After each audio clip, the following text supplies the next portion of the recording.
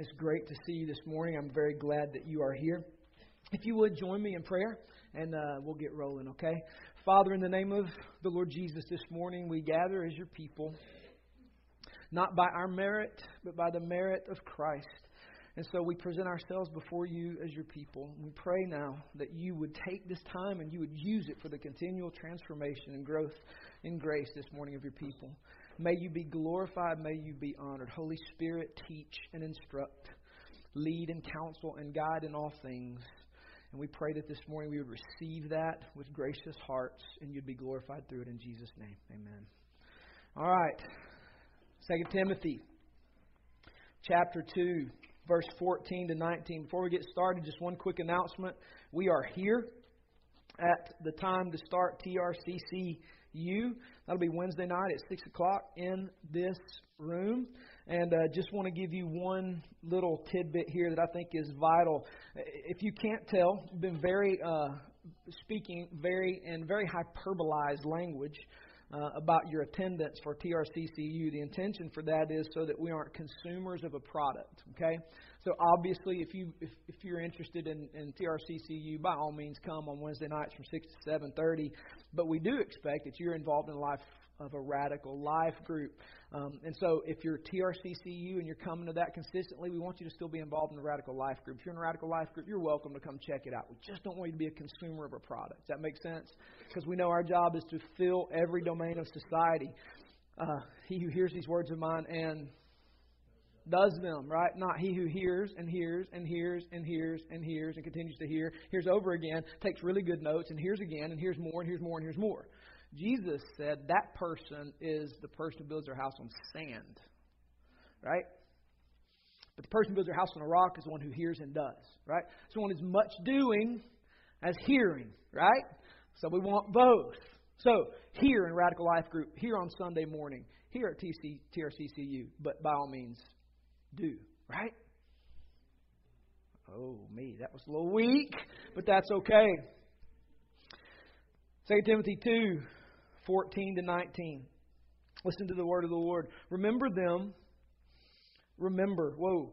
See, when you get 43, the vision is gone. So I can't wear my glasses anymore because I can't see the text. But I can see the text with my glasses off, but that's getting worse, but I can't see you. So it's kind of like, which one do you want to give up, right? And so, being dyslexic too, that was so remember. And so you look down and you're like, whoa, holy cow, what just happened to the words? So let's start over, 2 Timothy 2, 14 to 19. Remind them of these things and charge them before God not to quarrel about words, which does no good, but only ruins the hearer. Do your best to present yourself to God as one approved, a worker who does not need to be ashamed, rightly handling the word of truth. But avoid irreverent babble, for it will lead people into more and more ungodliness.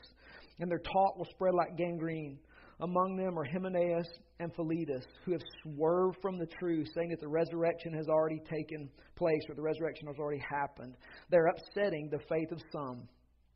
But God's firm foundation stands, bearing this seal: the Lord knows those who are His. And let everyone who names the name of the Lord depart from iniquity. Paul's written to the church at Ephesus. He's written Timothy to encourage them in this last will and testament that he has written. He is in a Roman prison awaiting execution, and he's going to die. And he's written this last correspondence to exhort Timothy and exhort the church at Ephesus to guard the gospel, to guard it at all costs. Guard this good news. And for the last few weeks, we've been unpacking up to this passage the content of what they are intended to guard.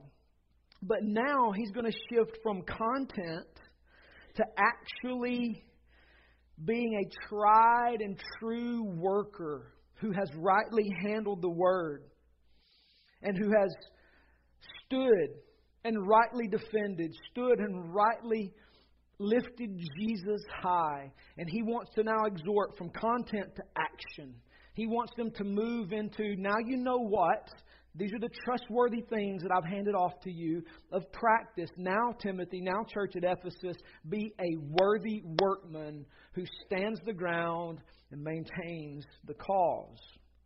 What's interesting in this passage is verse 14 serves as somewhat of a heading to the passage. And so what we're going to do, though, is we're going to start in verse 15 because verse 15 is really the teeth of the passage. And then verse 14 kind of should fade into some of the practice of the meat of the passage. Now, I'm just going to tell you, I threw out a little tweet on Friday afternoon. This passage has given me fits all week long. And, sometimes, man, preparing to teach is like breathing, and sometimes it's like pulling teeth. And so help me, it was like pulling teeth all week long. Couldn't be more straightforward. But then as me being the nerd that I am, it becomes not straightforward. And I'm like, oh gosh, what am I going to say on Sunday? So I just had to quit Friday and trusted all the prep that went in, and because it's telling me to do your best to present yourself to God as a workman approved, that rightly handles the word of truth. I'm trying to rightly handle it, and the more I try to rightly handle, the more confused I get. So I was like, okay, Lord Jesus. So 14 is kind of a heading, but the teeth of the passage is really verse 15. Those main verbs, those commands, like when you grammar, right? Those main verbs are kind of the main things, right? And then there are the supporting pieces in grammar, right? Well, 14 is sort of really a supporting piece, but Paul kind of starts in verse 14 anyway, but the teeth is in verse 15. So what I want to do to help us get our hands around it is start with the teeth of the passage, okay? The main command, and then we'll see how all the pieces fit together. Is everybody tracking with that just a little bit? Okay, thank you. Maybe, oh please Lord, don't let them be confused. Okay, here we go. To guard the gospel. He's moving from content to action. Content to action, all right? And so verse 15 is the meat of the text. It's the command. So to guard the gospel, we know what to say. But what are we to do? What are we to do? Verse 15. We've got to handle the word well. We've got to handle it well. Listen to verse 15. Do your best. It's an imperative, meaning it's a command. Do your best. Well, what's the command? To present yourself to God as one approved. That is a person tried and tested. Right? That's what that word means. Tried and tested.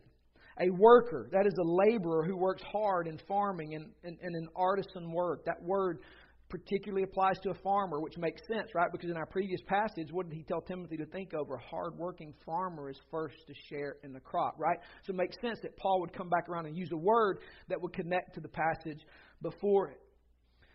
So, do your best. Imperative. To present yourself to God as one approved, that is tried and tested. A worker, a laborer who works hard, who has no need to be ashamed, comma, and here's how that is modified, they rightly handle the word of truth.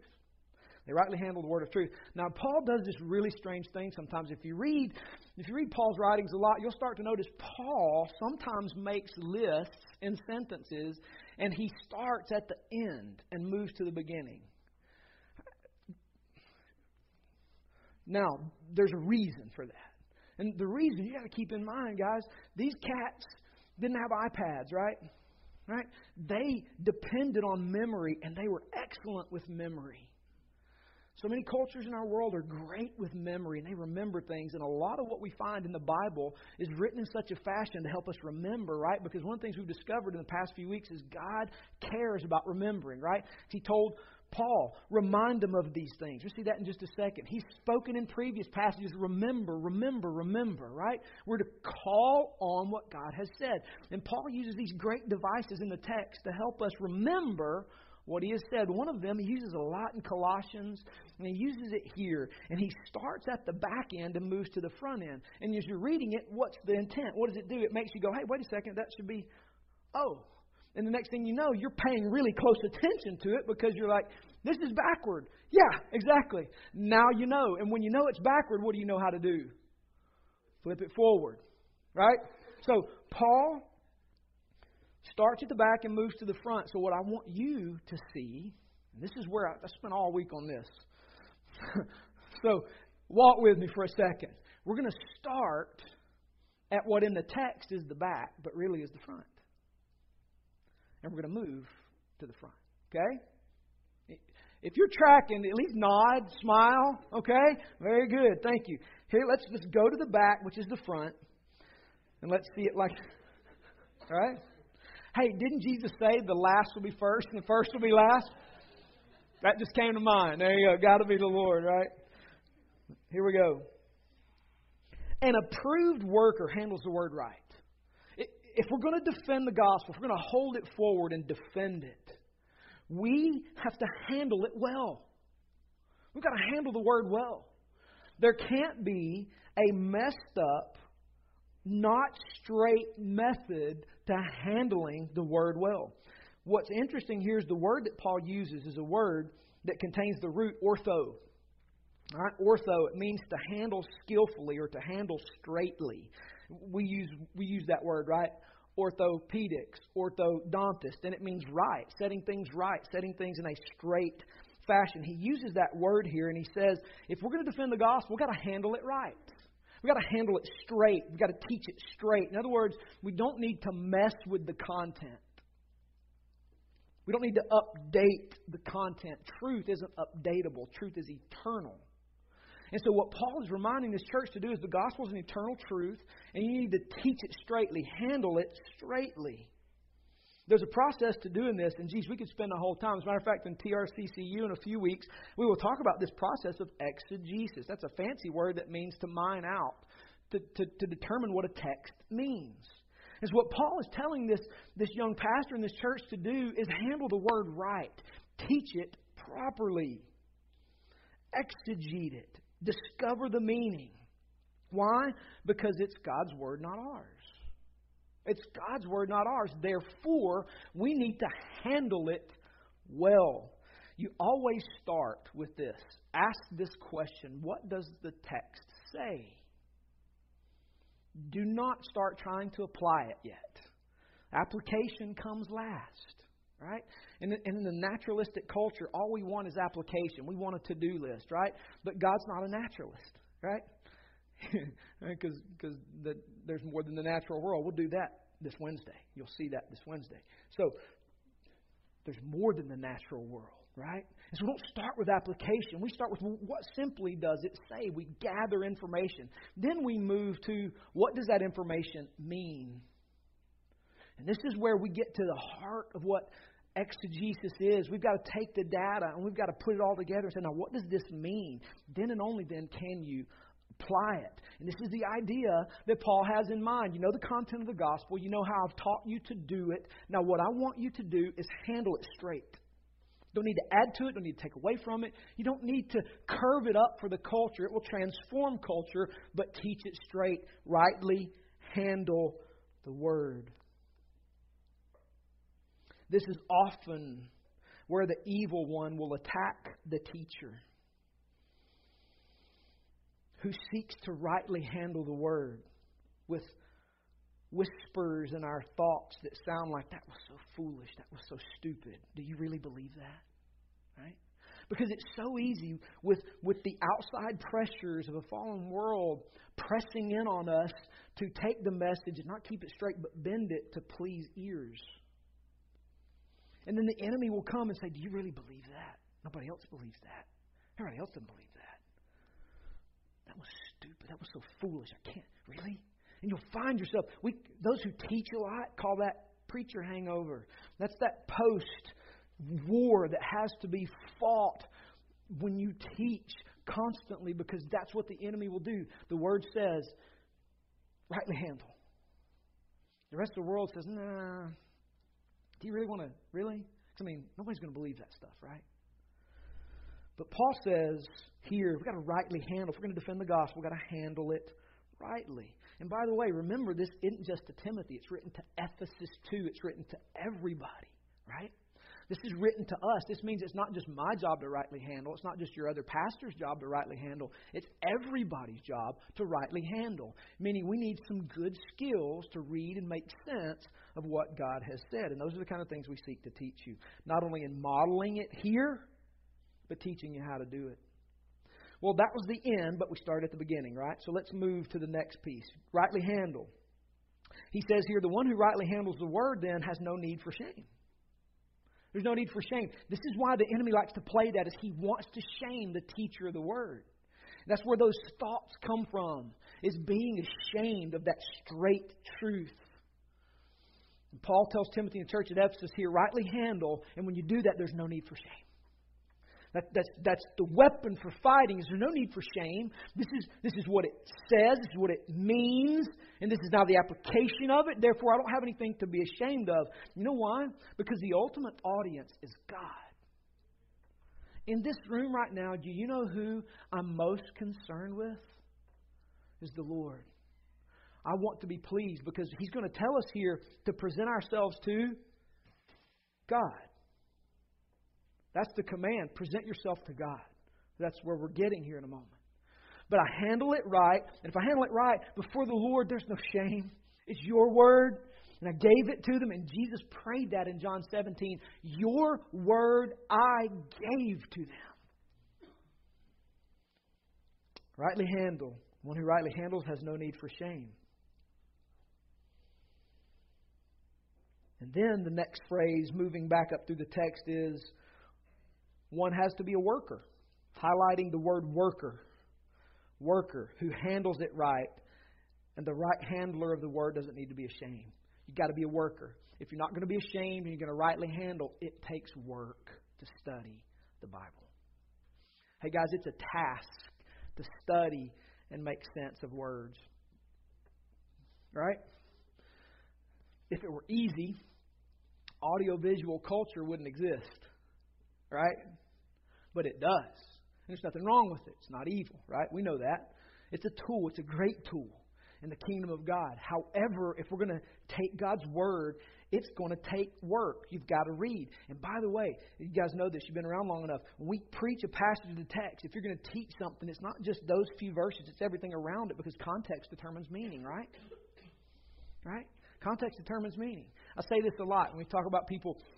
We now email. We don't write letters anymore, right? But remember the day when some of us used to have a pen pal? I remember in 4th, 5th grade, we had a pen pal somewhere, and we would write letters to each other. And this great thing called email happened, right? And now you can type it, and it used to be AOL, like you got mail, right? And it used to play. That was so cool. It's like your computer talked to you, told me I had mail, and you'd open it up. And now it's not even that. It's like Apple Mail or some other inferior PC product, but you get it in your box, and it's somebody talking to you, and you talk back. And when you read the email, do you read the first line and then close it out and I'll read the rest of it tomorrow? Do you do that? That's dumb, right? Because that first line doesn't make any sense unless you read everything else in context. You don't start in the middle of the email and go 2 paragraphs down and go, I'll close it out. I'll come back to it later. No, you read the whole thing. Why? Because it all matters. The Bible's that way. Right? When we read 2 Timothy, we just don't read chapter 2, verse 14 to 19 and close it up and we're done. Because chapter 2, verse 14 to 19 is hinging on everything he just said. Right? And so when we're doing this, it's work. He says study to show yourself a worker who's not ashamed. They rightly handle. So if you rightly handle, there's no need to be ashamed. And guys, that takes work. That takes study. Next, moving up the chain, hardworking, unashamed handlers of the truth are approved. They're approved.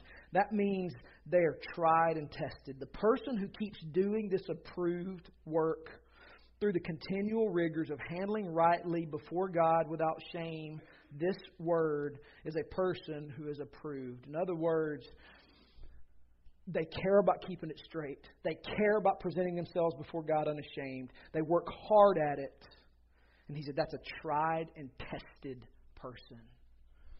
Tried and tested. You know, the Bible teaches us not many of you should presume to be teachers, for in so doing you incur stricter judgment. That's James 3:1, right? And so in order to be a good teacher, you've got to work at it. You've got to strive at it. And when you strive at it,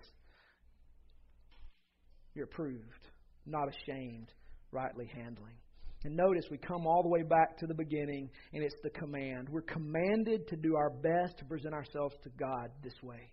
The command of the text is, do your best. In other words, try your hardest. Give it your best effort to present yourselves to God. Listen to Three Rivers Community Church. When we go away from here and we do radical life groups, we do a TRCCU, we do a membership class, we do baptism class, or you meet people on campus, or you're meeting people in your home or in your workplace, whatever your domain of society is, we are commanded to present ourselves to the Lord as a worker approved with no shame, because I rightly handle, keep straight your truth. If we're going to defend this gospel, that's how we do it. That's how we have to do it. So don't forget, our audience is the Lord. We want Him to be pleased because it's His Word. And when we are concerned with obeying the command to present ourselves to the Lord, and by the way, Romans 12:1, right? Right? You know the passage, right? We offer ourselves to the Lord as a living sacrifice, holy and acceptable to God. And this is our spiritual worship. It is an act of worship to keep straight the text, unashamed, rightly handling, hard-working, presenting myself to the Lord. It's an act of worship. You know what? What an awesome opportunity for folks to worship the Lord, starting radical life groups, being intentional in your domain, engaging people in your domain with the good news. Why? Because I'm presenting myself to the Lord as an act of worship. To rightly handle, non-ashamed, hard-working, that the Lord would be glorified. Right? So Paul's telling Timothy here, if you're going to guard the gospel, this is how you have to do it. You got to be a person who handles the word rightly. Well, let's move back to verse 14. To guard the gospel, you've got to handle it rightly, right? Well, one of the ways we're going to handle it rightly is verse 14. And it's remind folks before God to not fight over words. Verse 14, remind them of these things. What things? Everything he said to this point. And charge them before God not to quarrel about words, which does no good, but only ruins the hearers. Remind them of these things and charge them before God. Literally, the Lord. Not to quarrel about words. The language here is warring over words. He says it does no good. It's no good. But only ruins the hearers. He tells them, rightly handle the truth. Rightly handle it, Timothy. Rightly handle it, church at Ephesus. And here's how you can do that. Bring to remembrance what is true. Listen, part of what we're going to be doing at TRCCU is bringing to your remembrance what's true. We're going to start with what are basic worldviews. Theism versus transcendentalism, naturalism, and what are the implications of these various worldviews. Constantly reminding ourselves what is true. Because listen, if you engage your domain, if you engage your world, you're going to be bombarded with things that are not true. And you know what? What gets most time usually gets assimilated as what we consider to be true, right? Right? If you continually are bombarded with something over and over and over and over and over again, essentially at some point that's going to soak in and you develop that as your system of thinking. This is one of the reasons it's vital that we continually read and study Scripture. We continually sit under the preaching of God's Word. We continue to fellowship with one another so that recharging can take place and the truth is continuing to soak in. Because if you're engaging your domain, those things that are not true will bombard you constantly. The unseen ethos of the room will bombard you constantly. Ethos is a powerful force. The unseen set of values that drive the culture is a powerful force, and you can soak it up. So Paul says, remind them of these things. Remind them of these things. Remember, remember, remember. You never outgrow the good news. We're going to never outgrow the Scriptures. There is no superior knowledge. And the reality is we often have a tendency to forget, don't we? Isn't it crazy how faithful the Lord can be to us? He can do supernatural things. And 6 hours later, we have forgotten and are acting like goobers. Isn't it crazy? Right? Because we forget. We forget. He says, remind them of these things. Keep this in front of them. This is a lifetime worth of work. This is a lifetime worth of work. We could never preach through the Gospel of Matthew enough. I don't know if you noticed, we're nearly 13 years old. And we've not preached through every book in the Bible yet. Not even close. That's crazy. There are 66 books. Isn't that crazy? And if we did them all properly, it might take 66 years. I ain't going to be alive in 66 years. And many of you aren't either. And you know what we got to do? We got to keep it straight. Be a worker. Keep the text in front. Remind. Sometimes we've got to back up and say, geez, you say that a lot. I know. Because we've got to be reminded of what is true. So if you're going to guard the gospel, remind them of these things. Hey, listen, in your radical life groups, remind each other of what's true. Remind each other of what's true. Why? Because the day's ethos will bombard you, and there are times when you need to be together, and the Lord's given someone a word, and you need to be reminded of what is true. Remind them of these things. Remind them about truth. Reminding of truth is done with the Lord as witness. Notice he says, remind them of these things and charge them before God. Every time we're with one another, every time truth is exiting our mouths, we're doing this as unto the Lord. Why? Because He is the witness. This is just crazy. We always talk about you need to be at church, you need to be at church, right? We need to worship together. It's a vital thing. It's for the Lord Jesus. But you know, another neat thing about this is what's happening in this room is happening before the Lord. He's witness. And as witness to these things, He has the empowerment to hold us accountable by the ministry of the Holy Spirit. Because we know, we've heard, we've witnessed, and now He does this beautiful thing of reminding. So He says, bring to remembrance what's true, remind them of what's true in the presence of the Lord. And He tells them, do not let people war over words. Do not let people war over words. We're to guard the gospel by charging God's people to not war over words. The idea here is fighting over nuanced subtleties that create division. This is speculative theology based on nuanced wording. There's a place in academics to debate finer points. But Paul tells us here that we are not to fight over nuanced subtleties. Right? We call this open-handed, closed-handed issues. There are some things that we will not allow to go because they're closed-fisted realities. There are some things that we're just not going to scrap over, right?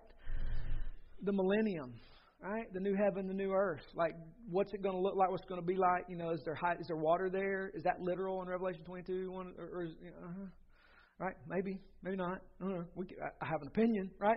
But we're not going to part fellowship over it, are we? Right? And what's happening in this fellowship, we're going to see this in just a moment, some have begun to make an argument about something that's not true, and it's ruining the hearers. And he's saying, I don't want you warring over this kind of stuff. Do not war over words. Listen to 1 Timothy 6, 3-5.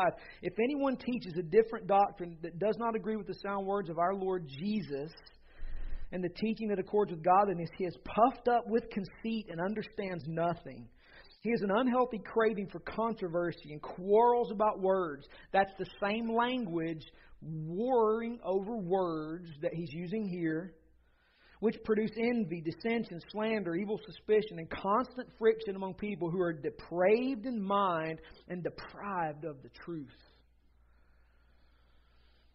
We have to be careful about warring over words. We major on the majors, we minor on the minors, lest we create division. Listen, Titus 3, 9-11, but avoid foolish controversies, genealogies, dissensions, and quarrels about the law, for they are unprofitable and worthless. As for a person who stirs up division after warning him once and twice, have nothing more to do with him, knowing that such a person is warped and sinful. He is self-condemned. Jesus is primarily concerned about unity in His church, and that we love each other, not that we are warring over secondary issues. Now, the context here, if we look back at 1 Timothy, is that some of these people, and he names one a second time here, Hymenaeus. I don't know if you remember from 1 Timothy, we studied through 1 Timothy, this cat has already been kicked out the church discipline, and he's back causing trouble again. Last time it was with Alexander. And now he's got Philetus in tow.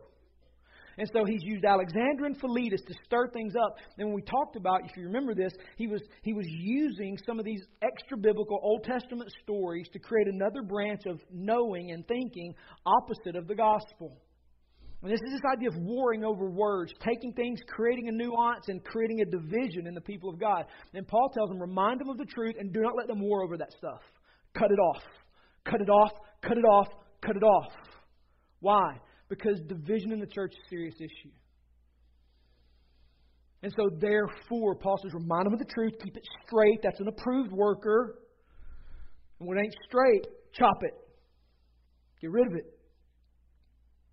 Warring over words does no good, he says. It literally brings zero good upon those who hear. The idea is that some people get their nerd fix on creating nuances in one word and creating separate branches of theological study. And then they think people who aren't in their branch are unspiritual, right? And some of that, we see that like end time stuff and some crazy folk. We're going to get to 2 Timothy 3, right? In a little bit, we talks about end times. People done got this stuff jacked up. Missed Hebrews 1, 1 to 3 altogether. I think we're in the end times. Well, no, duh. We've been there since the advent of Jesus. End times ain't future. End times are now. In the grand scope of the meta-narrative of all things, we are toward the end. The gospel's advancing to all nations, right? Right? And so we are there. Right? And then they create these, like you got $20,000 backdrops, right? That's got the scheme of how it's going to work out. And if you're not in that scheme, you ain't a Christian. No. That's what Paul's talking about. Don't war over that stuff, man. Do not do that. It leads only to the ruin of the hearers. It confuses the hearers. Keep it straight. Keep it straight. Keep it straight. He says, literally in this text, warring over words brings catastrophe to the hearers. This word ruin is the word catastrophe. Literally, catastrophe is a Greek word. Katastrophos. It brings catastrophe to the body. An approved worker keeps it straight, keeps the truth out, opens the text, discovers what it says, discovers what it means, and they start the application process. But keeps it straight. War over words, don't divide. If you're going to guard the gospel, you've got to keep it straight. Got to keep it straight. This is the danger in what we're going to do second semester when we study systematic theology. I'm a systematic theology teacher. Right? That's what I do. Used to do. And I'm doing it for you. Right? It's hard to get out of the teacher mode. And the easy thing to do is get puffed up with what you know. What does Paul say in Corinthians? Knowledge does what? Puffs up. What does love do? You read your Bible? Build up, right? He says, I want you to love each other. Listen, theology, the study of systematic theology is awesome and it's necessary. But knowledge, improperly studied, can puff you up and you think, look what I know. I've got a grudem. Do you? And you don't love people. And Paul goes, negative, ghostwriter. The pattern is full. Do not do this. Do not do this. And so he says, this brings catastrophe on the body. So the warning in TRCCU is you're going to learn some stuff, but the goal isn't for you to walk away and go, I know stuff now. I can say transcendentalism. And then create a fight with a brother over a nuanced issue. Paul says, you're not guarding the gospel.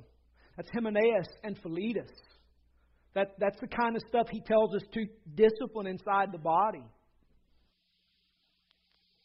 Warring over words brings catastrophe on the hearers.